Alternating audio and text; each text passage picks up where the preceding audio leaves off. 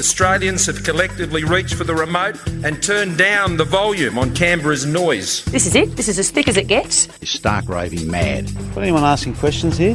What is happening to mainstream media? You are fake news. Well, I think sometimes we can disagree with the facts. I have never had more fun in my life. This is Represent. Represent. Represent. Represent. Represent. On SYN Nation. Good afternoon. You're listening to Represent on SYN Nation. I'm Zizi Averill. I'm Oscar. I'm Claudia. And I'm Maggie.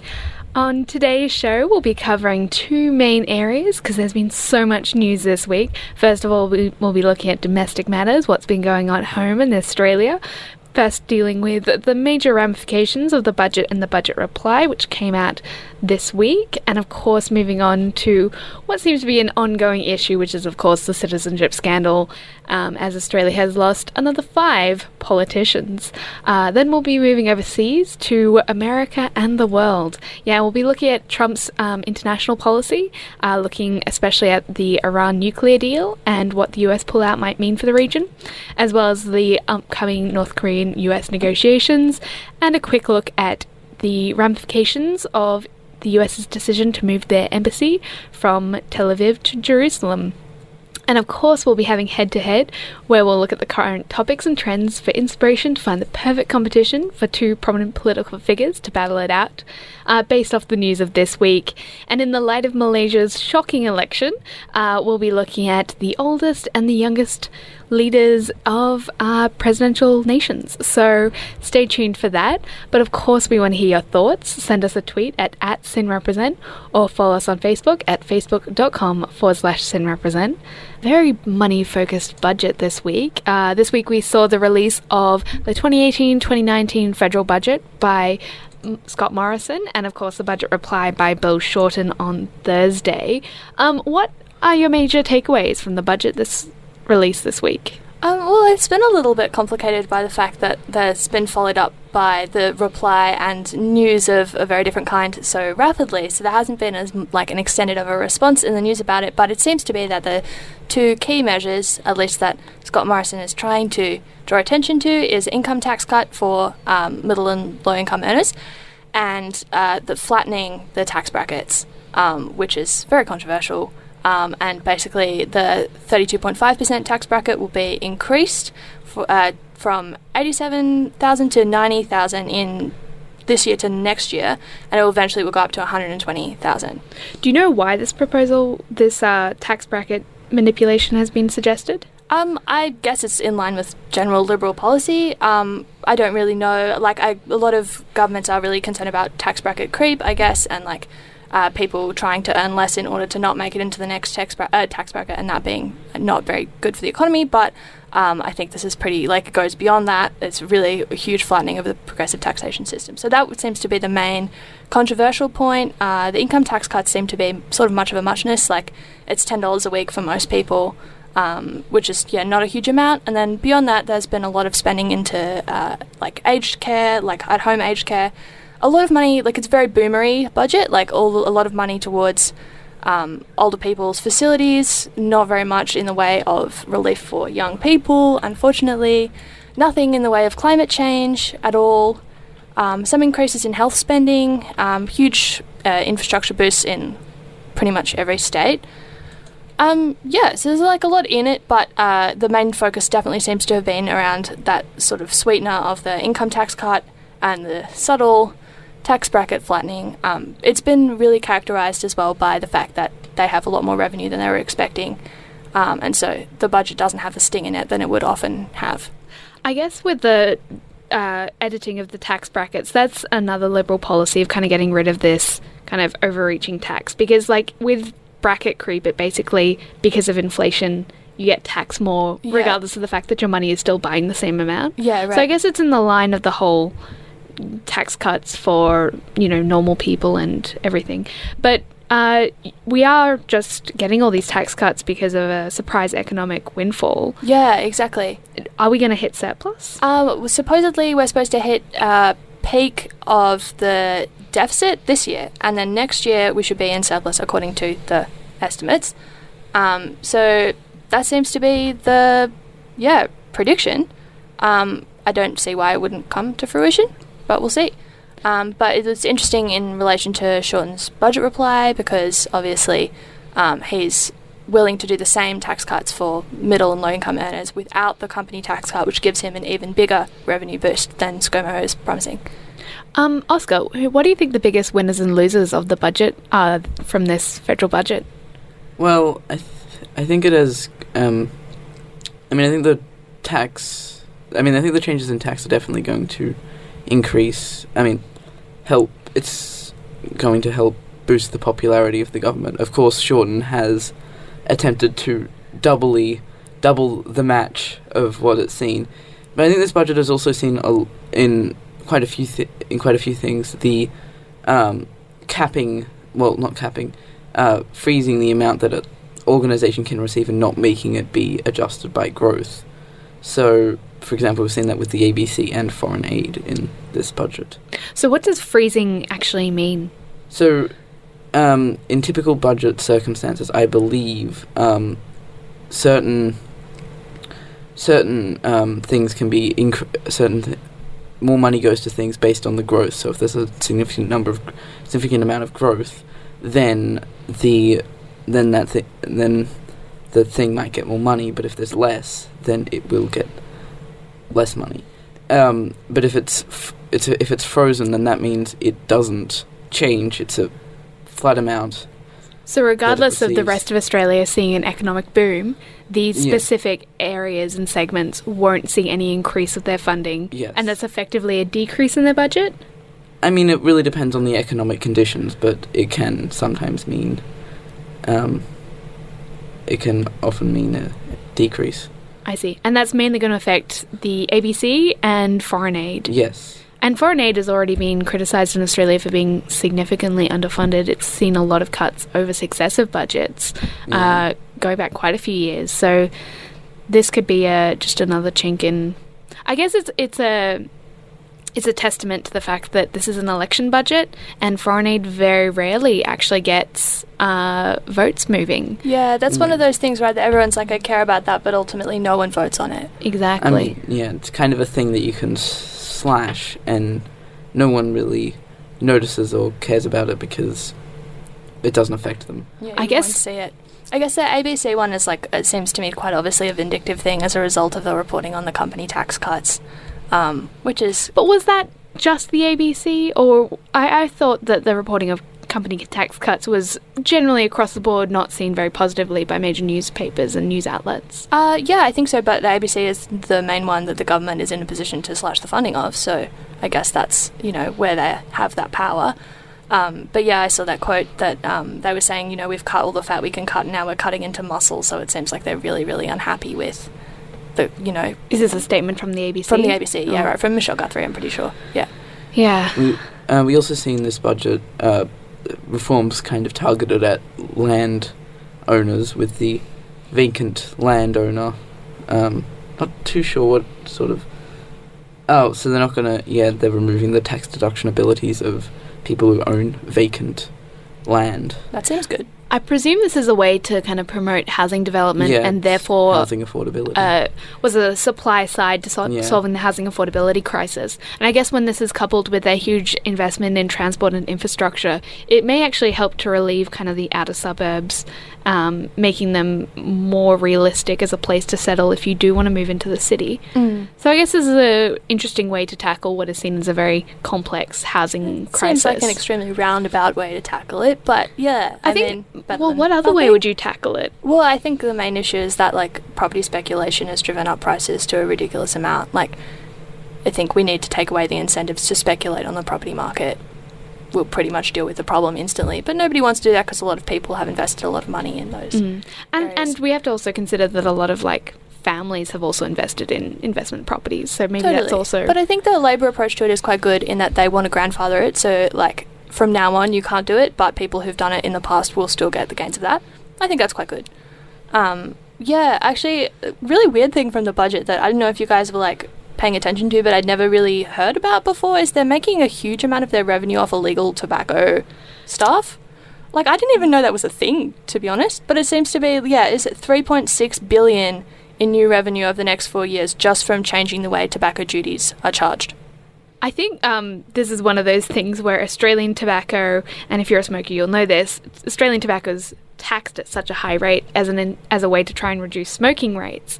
But in doing so, it creates this inverse incentive for importers to try and do it through the black market in a way to avoid that huge price and to sell their goods at a cheaper rate on the street and therefore, actually provide customers a cheaper rate. So what they're doing is just they're not declaring it? Yeah, it's apparently cigarettes are one of the most illegally smuggled resource in the world that isn't an illegal substance. Yeah. So that's really interesting. I'm not sure how effective it will be. There is also a lot of funding going into spy agencies in Australia, so maybe Border Force will also get some money you never know what they're doing without money. Well, that's the thing. Yeah, I mean, the budget of Border Force has been buffed in this budget. Yeah. And that may also be trying to reduce illegal tobacco imports. It seems to be. I read some Guardian article that was like pretty much the majority of this budget is being paid for by people who do crimes of some kind or another. Like, there's all these crackdowns on, like, white-collar crime, but then, this crackdown on illegal tobacco, it's just like a criminal's budget. Which is probably a good thing. Funny, I mean, making money off stamping down on a black market is probably a positive thing for society. It's difficult to criticise that one. Yeah, although it seems really sneaky, like they were saying that part of the reason why this tobacco thing has become a huge part of it is because it's like a 12-week cycle getting tobacco into Australia. So by taxing it before it comes into the country instead of from warehouses here or something like that, they get an extra 12 weeks of money on this side of the year. I mean... So it's like a bit of a forward shift, which I thought was quite interesting. That's an interesting economic strategy, but it also could just be to do with, like, the logic of trying to stop tax evasion when it comes to illegal imports. Oh, totally. But, like, it's cool that they've, like, been able to play it that way, so it, like, apparently if they didn't do that, they wouldn't get the surplus they were looking for. So it's, like, really, the whole thing is hinging on this tobacco thing, which, is really kooky. I never even thought about it before in my life.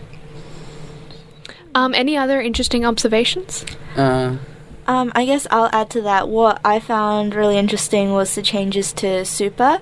I think it's something that I should have paid more attention to. Like, I didn't realise that they automatically signed you up for life insurance if you were... Like, I just didn't realise that was a thing, but I think now with the changes and not having that happen to people under 25, I think is really good. It's for people that are more ignorant. And the other thing is no exit fees now, right? I think so.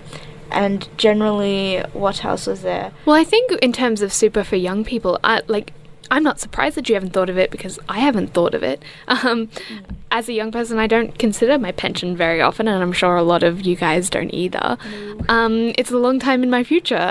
So don't earn enough money to be thinking about it that much. That's also... But, like, I've moved across a couple industries, so I know I've got supers in different areas, so I've probably got, like, $25 in one, and yeah, totally. I just tick the box that's like, whatever you guys want. Exactly. Yeah. But, like, you've got all this unclaimed super in all these different places because we're not actively thinking about it. So maybe forcing this to be top of mind and forcing us to think about life insurance is a positive, forward-thinking proposal. Yeah, teach it in schools. And I knew. Yeah, another good thing that they introduced for people that, like, especially young people, is possibly the 3% annual cap on fees for accounts with less than $6,000. So that's probably most of us. Like, thank you for doing that. Like, we don't want to super. Not yet. You'll have to deal with all of that. It's just a paperwork that you forget about, and sometimes you'll get a letter in the mail being like, "This is from your super," and you're like, "What? Hi there. I don't remember working for you guys." Who are you? So while we're here, I might as well just right now play a little bit of the clip of the Labour response. So here we go. That is. As I listened to the government's fifth budget on Tuesday night, I knew immediately we can do better than this. The people of Australia deserve better than this, and a Labor government will deliver better than this. Better than 10 years of cuts to schools and hospitals in exchange for $10 a week. $10 a week. That's all that the Liberals think it will take for you to forgive and forget. They think that for $10, you'll forget they tried to put up your taxes last year. Yes, so that is more of that if you go searching for that, but that's just a little taste of sort of what Bill Shorten had to say on the whole thing. Zizi, did you want to mention something to do with the dole and the sort of... Just really quickly on the note by Bill Shorten, I think he's touching on a very important point, which is this is an election budget, so they really don't want to create any major harm to any specific group, but it's a lot of nothingness. So $10 a week doesn't feel like a lot, as Claudia was mentioning earlier, and in general, when there are cuts, they're to very specific groups which don't usually have a lot of purchase in kind of like electoral debates. So, we're targeting foreign aid and the ABC, and Indigenous funding, unfortunately. Oh, really? As well? Yeah. But these and foreign doctors who usually won't have voting rights anyway. But one of the most interesting things is the fact that there hasn't been any increase to the welfare recipients for people on the dole. There was a lot of debate, I believe last week, where a lot of politicians were asked if they would consider increasing New Start, which is what happened, the welfare you receive when you are waiting for a job or job seeking, which at the moment is only $40 a week. Was that Julia Banks? Is that her name? The Lib lady who came out and was like, I could do that. And everyone was like, well, it was unlikely. later revealed that she owns 6 residential properties. So, and then I think Julie Bishop maybe made another statement that, in her past when she was a backpacker, she could have lived on $40 a day. $40 a week, but refused to say whether or not it was actually enough money for someone who was paying rent, and seeking a job. Backpacking like most of us aren't. I mean, we have to admit that both the Business Council and the unions have said that there needs to be some increase to New Start because it entrenches the cycle of poverty, because it's literally too little money for you to find a job. Yeah, so exactly. You can't pay for travel, you can't pay for clean clothes, you can't pay for, resume advice or any services that would actually benefit you getting a job. Yes, so, sorry, Oscar, I was just about to say, if we divide $40 by 7 days of a week, then divide by 3 for every meal, excluding all other costs of transport, it's only $1.90 per meal, which is insane. And that's literally assuming you live with your parents. And you don't have to pay for any bills, anything else. Plenty of people do not. Yeah. So, yeah, it's pretty disgraceful. I gotta say, I don't really understand why Labor's not backing it. This seems like a pretty no-brainer type thing. I believe Labor has come out saying that they would consider... They just voted it down. They just voted it down? Yeah. Oh, my. Okay. Yeah, so I don't really understand what the thinking is behind that. But, yeah, I mean, really conservative people have come out being like, this is kind of embarrassing for Australia. Yeah, it has found some surprising supporters in John Howard. Yes. Yeah. So... I mean, it makes sense on that level. Just like what you were saying, people who are really just scraping by are not good for anything. So even if you don't care about them, you should care about the economy. Yeah. We should move on to our next big political issue of the week, which is, of course, the continuing citizenship scandal. Yes, Section 40. Section 44 has claimed more victims. 5 more victims. So do you want to tell us a bit of the story? So the High Court today a couple of days ago, also coincidentally during the citizenship thing, disqualified more people from Parliament. So there's been 5 resignations, or 4 resignations out of this thing, which was going to cause a string of by-elections that will happen in another Super Saturday. Yeah, this was all sparked by Labor Senator Kelly Gallagher actually referring herself to the High Court after it was revealed that her British citizenship might not have been formally renounced by the time she had been elected in the 2016 election. She was actually, I believe, a late nominee in that election cycle. And she's the only one who doesn't get a by-election, right? Because as a senator, it's just a countback. Yes, yeah. So I believe, I can't remember his name at the moment, but he was a former union leader, will be stepping into his position, so we'll see him take the reins. But there is rumours that she might be a contender for another federal seat if there is one that comes up. So she's not quite giving up her political ambitions, so it could make an interesting shift from the upper house to the House of Representatives. The interesting thing about this case is that she and her lawyers maintain that she took reasonable steps to renounce her citizenship with the UK embassy. However, the Commonwealth unanimously found in the High Court that she had left it too late. So it was a matter of her not sending in her paperwork quickly enough. So she has renounced it, but she hadn't by the time. Is that so it? She had started the paperwork before she took... But when it came through, she'd already nominated. She was not registered her renunciation until August, more than a month after the election.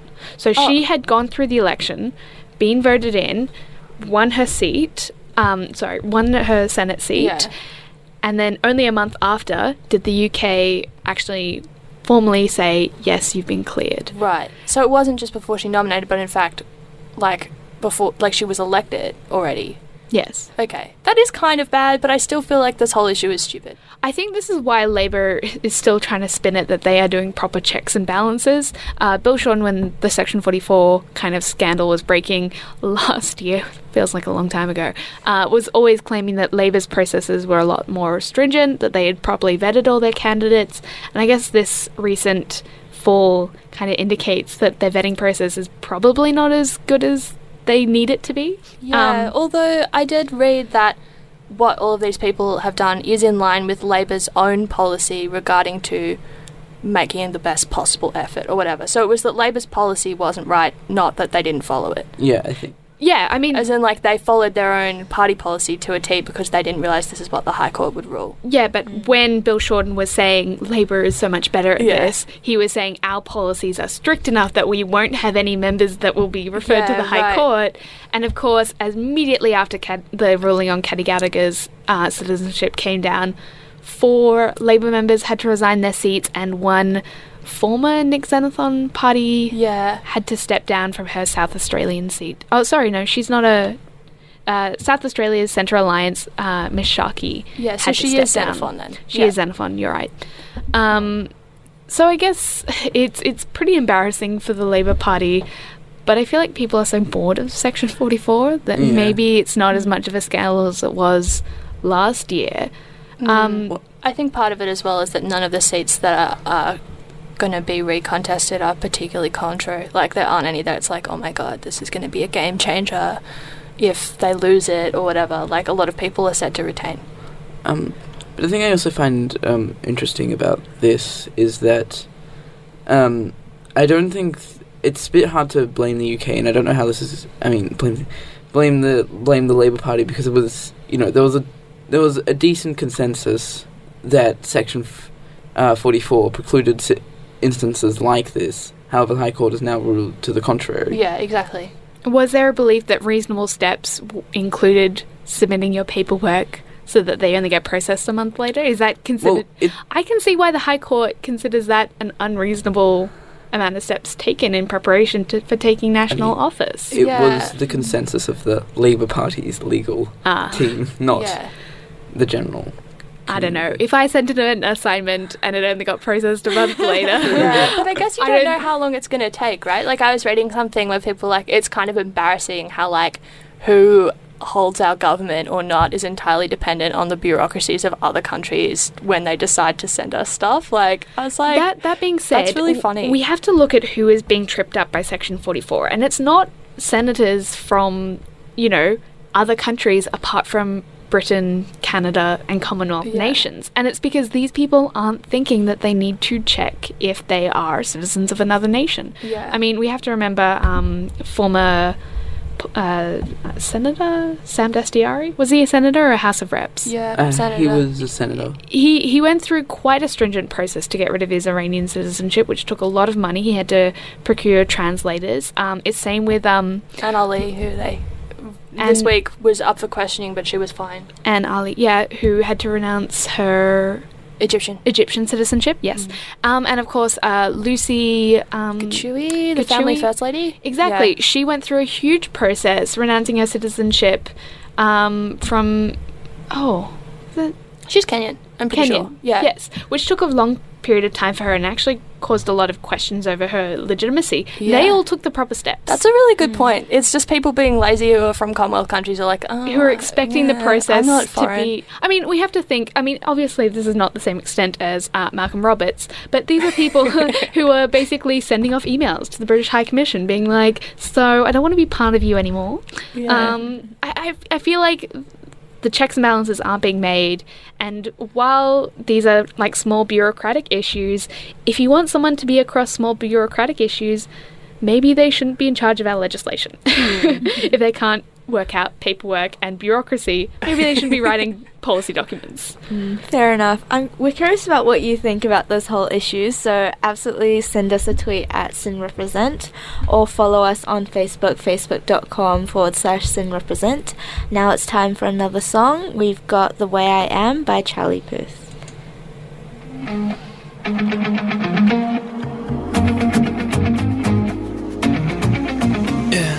Maybe I'ma get a little anxious, maybe I'ma get a little shy, 'cause everybody's trying to be famous, and I'm just trying to find a place to hide. All I wanna do is just hold somebody, but no one ever wants to get to know somebody. I don't even know how to explain this, I don't even think I'm gonna try. And that's okay, I promise myself one day I'ma tell them all that you can either hate me or love me, but that's just the way I am. I'ma tell them all that you can either hate me or love me, but that's just the way I am. That's just the way I am.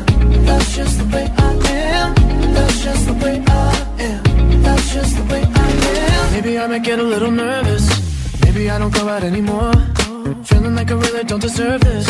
Life ain't nothing like it was before. 'Cause all I wanna do is just hold somebody, but no one ever wants to get to know somebody. If you go and look under the surface, maybe I'm a little insecure. And that's okay, you know that's okay. I promise myself one day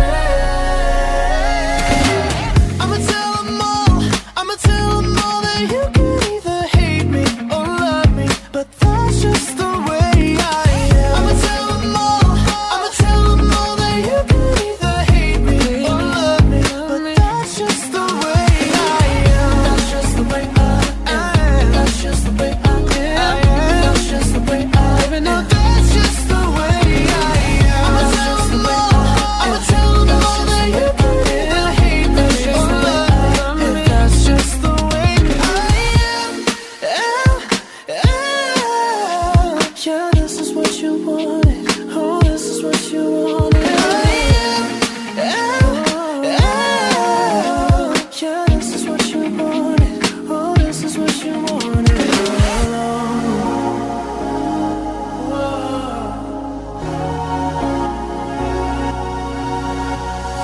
Everybody's trying to be famous, and I'm just trying to find a place to hide. I'ma tell them all that you can either hate me or love me, but that's just the way I am. I'ma tell them all that you can either hate me or love me, but that's just the way I am. That's just the anxious, maybe I might get a little scared, 'cause everybody's trying to be famous, even though that's just the way I am. I'ma tell them all that you can either hate me or love me, but that's just the way I am. Awesome, so that was The Way I Am by Charlie Puth. We're going to move into talking a little bit more about America, and quite a few things have happened this week, but we'll start us off with the Iran deal and the US pulling out. There's lots of political and economic sort of, I suppose, reactions and things that are going to happen. Let's jump right in. Who wants to? So the US has withdrawn from the Iran nuclear agreement, or I'm pretty sure it's technically called the Joint Agreement for Comprehensive Action. The agreement, something catchy like that. The agreement subjected Iran to various nuclear inspections in return for lifting historic sanctions that have been imposed on the country. So the US has withdrawn from the deal and reimposed the lifted sanctions. Can we just quickly mention who else is in that deal? Yeah, so the various European countries, and pretty sure it's the European Union as well. I think it also encompasses like Russia and China. Yeah, It's Russia. It's a number of parties that are actually signatory to this deal, but America is seen as kind of a linchpin because they do have such economic power in terms of sanctions imposition. So America pulling out is a significant problem for the longevity of the deal. However, Europe has announced that they will still pledge to be party to it. Yes, but there's also going to be a lot of political ramifications because the sanctions were lifted. It opened up new opportunities for Europe and America to be able to trade, and so now that those might be curtailed in line with this new development, it might have political ramifications for Europe. Yeah, it doesn't seem like they have a lot of options with this actually, because isn't that also that secondary part of the deal is that you can't trade at all with Iran.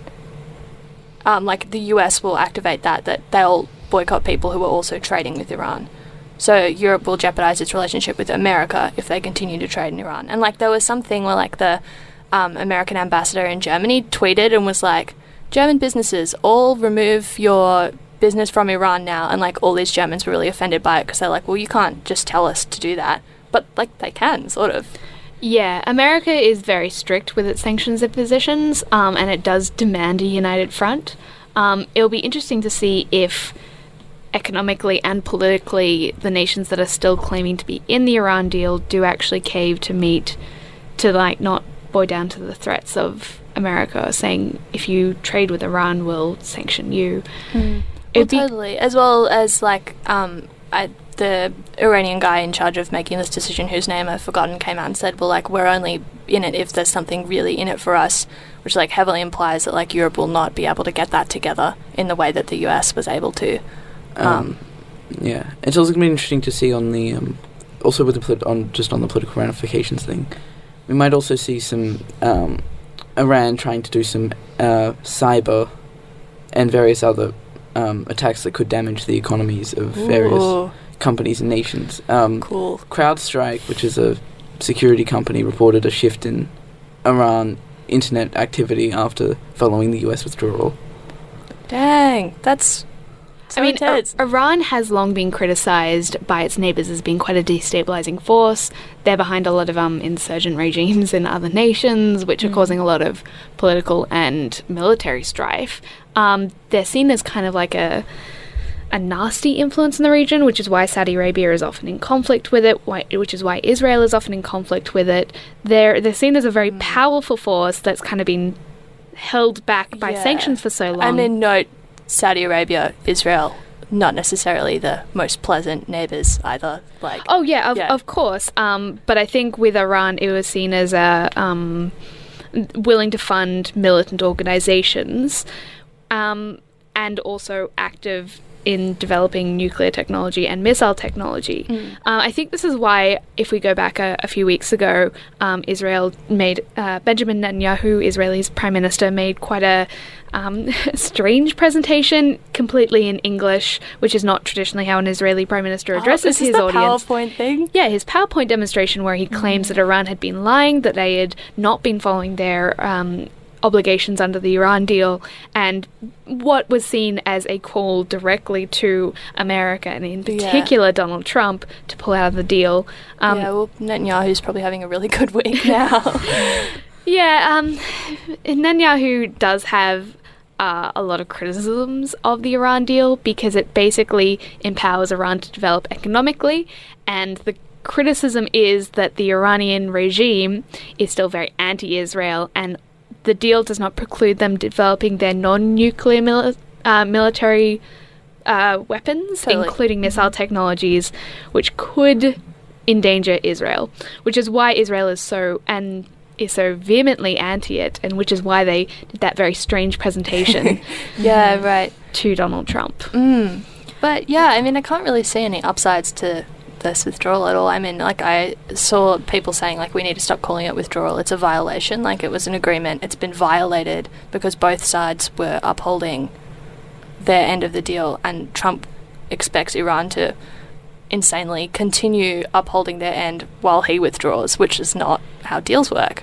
weirdly from a guy who makes deals. Yeah, it's also going to be interesting to see the domestic impact that this has on Iranian politics and the Iranian economy. Yeah, we've already seen some more kind of a flashback to an earlier Iran-American relationship where a lot of what is considered a more radical faction of the Iranian parliament coming up on stage and attempting to burn a paper printout of the American flag. Iran had been known many years ago to be kind of like the epicenter of the Down with America kind of slogans in the streets. The populace was quite anti-American because of the harsh economic sanctions on them, because normal Iranians didn't feel like they could grow and be wealthy and have nice lives because of the American sanctions. This deal kind of was trying to change the on-the-ground shift of how Iranians see America. And after the Iran deal, there was a lot more positive sentiments, and a lot of the moderates were actually gaining ground in the Iranian parliament. They were able to gain more power. There was a bit of a shift in the parliament. And I think the America violating the Iran deal may see more radical factions of the Iranian parliament regain control and kind of pull back developments that have happened in the nation. Yeah, just on that point, one of the major reasons that Donald Trump did withdraw was because of the sunset clauses on the Iran deal. Basically, he wasn't happy that the deal was going to eventually come to an end and Iran would be able to develop nuclear sort of technology again afterwards. But I suppose the thinking in that, or what we think of Obama having that in the deal is, number one, Iran, like, that was something that they needed to have in the deal for them to agree to it. And number two, like Dizzy was saying, that there was this hope in America and across Europe that perhaps 20 years later or something like that, there would be shifts in government that sort of has been, like, impacted by the deal, and then there'll be a more moderate government who might be more open to the idea of extending it or something like that, versus now withdrawing, like, sort of takes us quite a few steps backwards from that. Yeah, it just doesn't seem to make any logical sense to be like, this deal will end, so let's end it today. Yeah, I think, obviously we're not privy to the negotiation process back when Obama was in charge, but I feel like the existence of the sunset clauses was the only way that moderate Iranian politicians could actually get their more conservative politicians to actually sign up on it, to get on board. And it is worrying to say that we agree to non-proliferation for 10 years, but after that, who knows? But is it but though, it's better than... like, it's incredibly weird to have, like, an eternally binding clause in an agreement that's like, you will never do this. Like, that's not really how... I actually don't think that's that unusual. Sunset clauses are usually only when you're trying to phase something out. Yeah, but this like, is saying there will be governmental change in Iran at some point. Well, we can't predict that. Yeah. And by the evidence of what we've seen straight after the Iran nuclear deal was announced, we may actually see some reversion in what we see as moderate forces. So I don't think we can make predictions on whether Iran will reform. So moving along,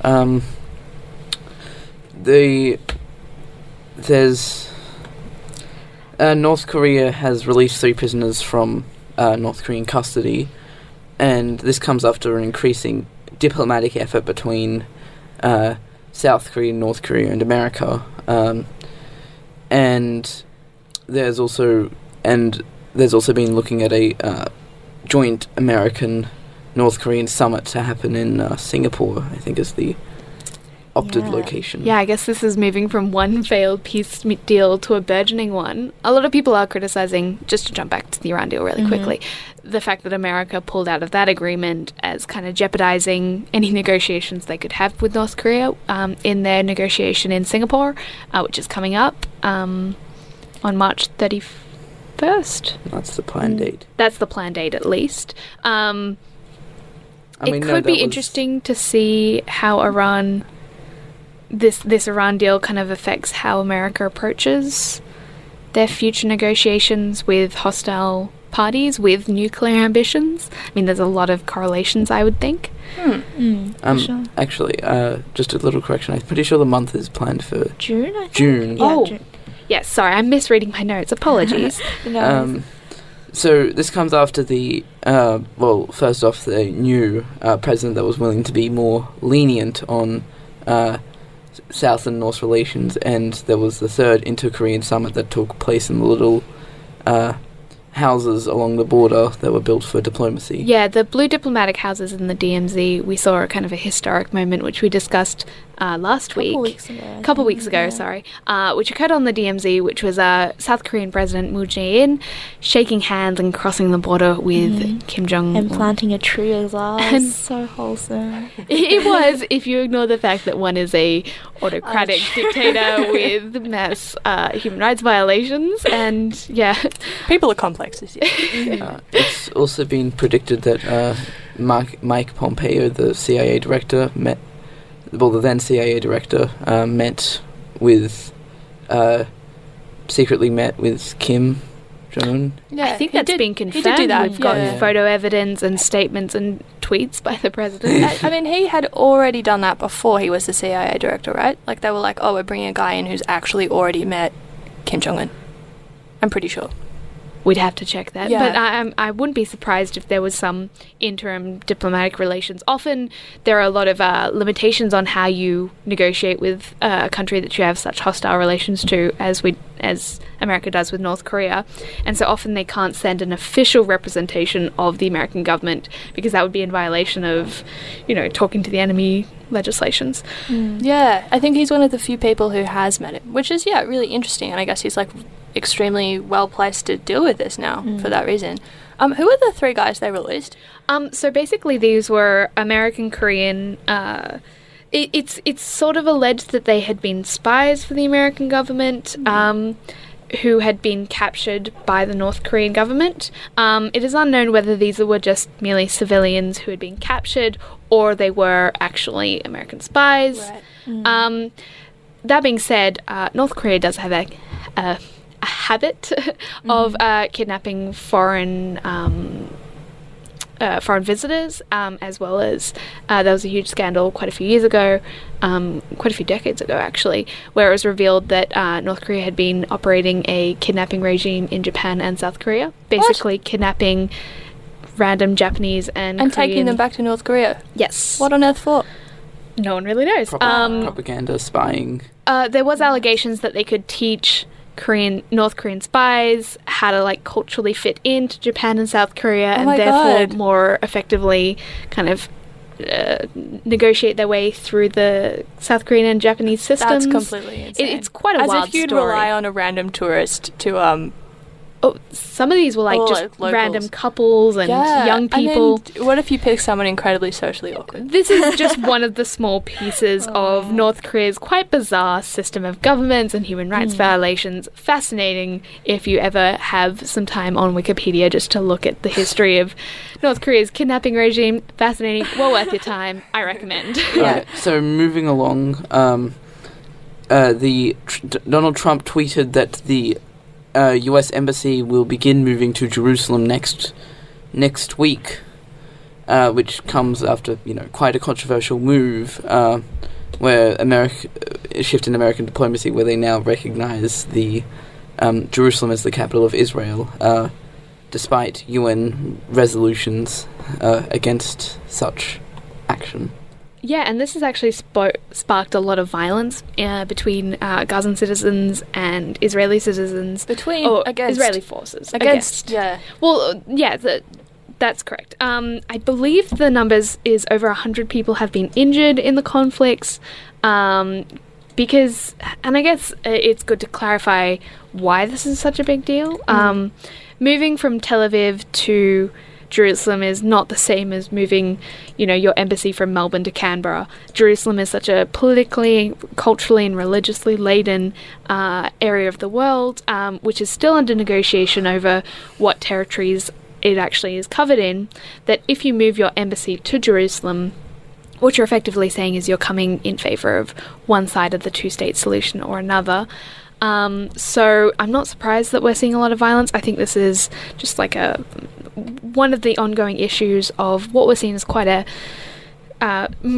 spur-of-the-moment decision by a Trump administration with very little thought to the actual realities of the ground. Yeah, I also just don't understand. It just seems to be a symbolic move on his part that obviously has much more than symbolic consequences for heaps and heaps of people.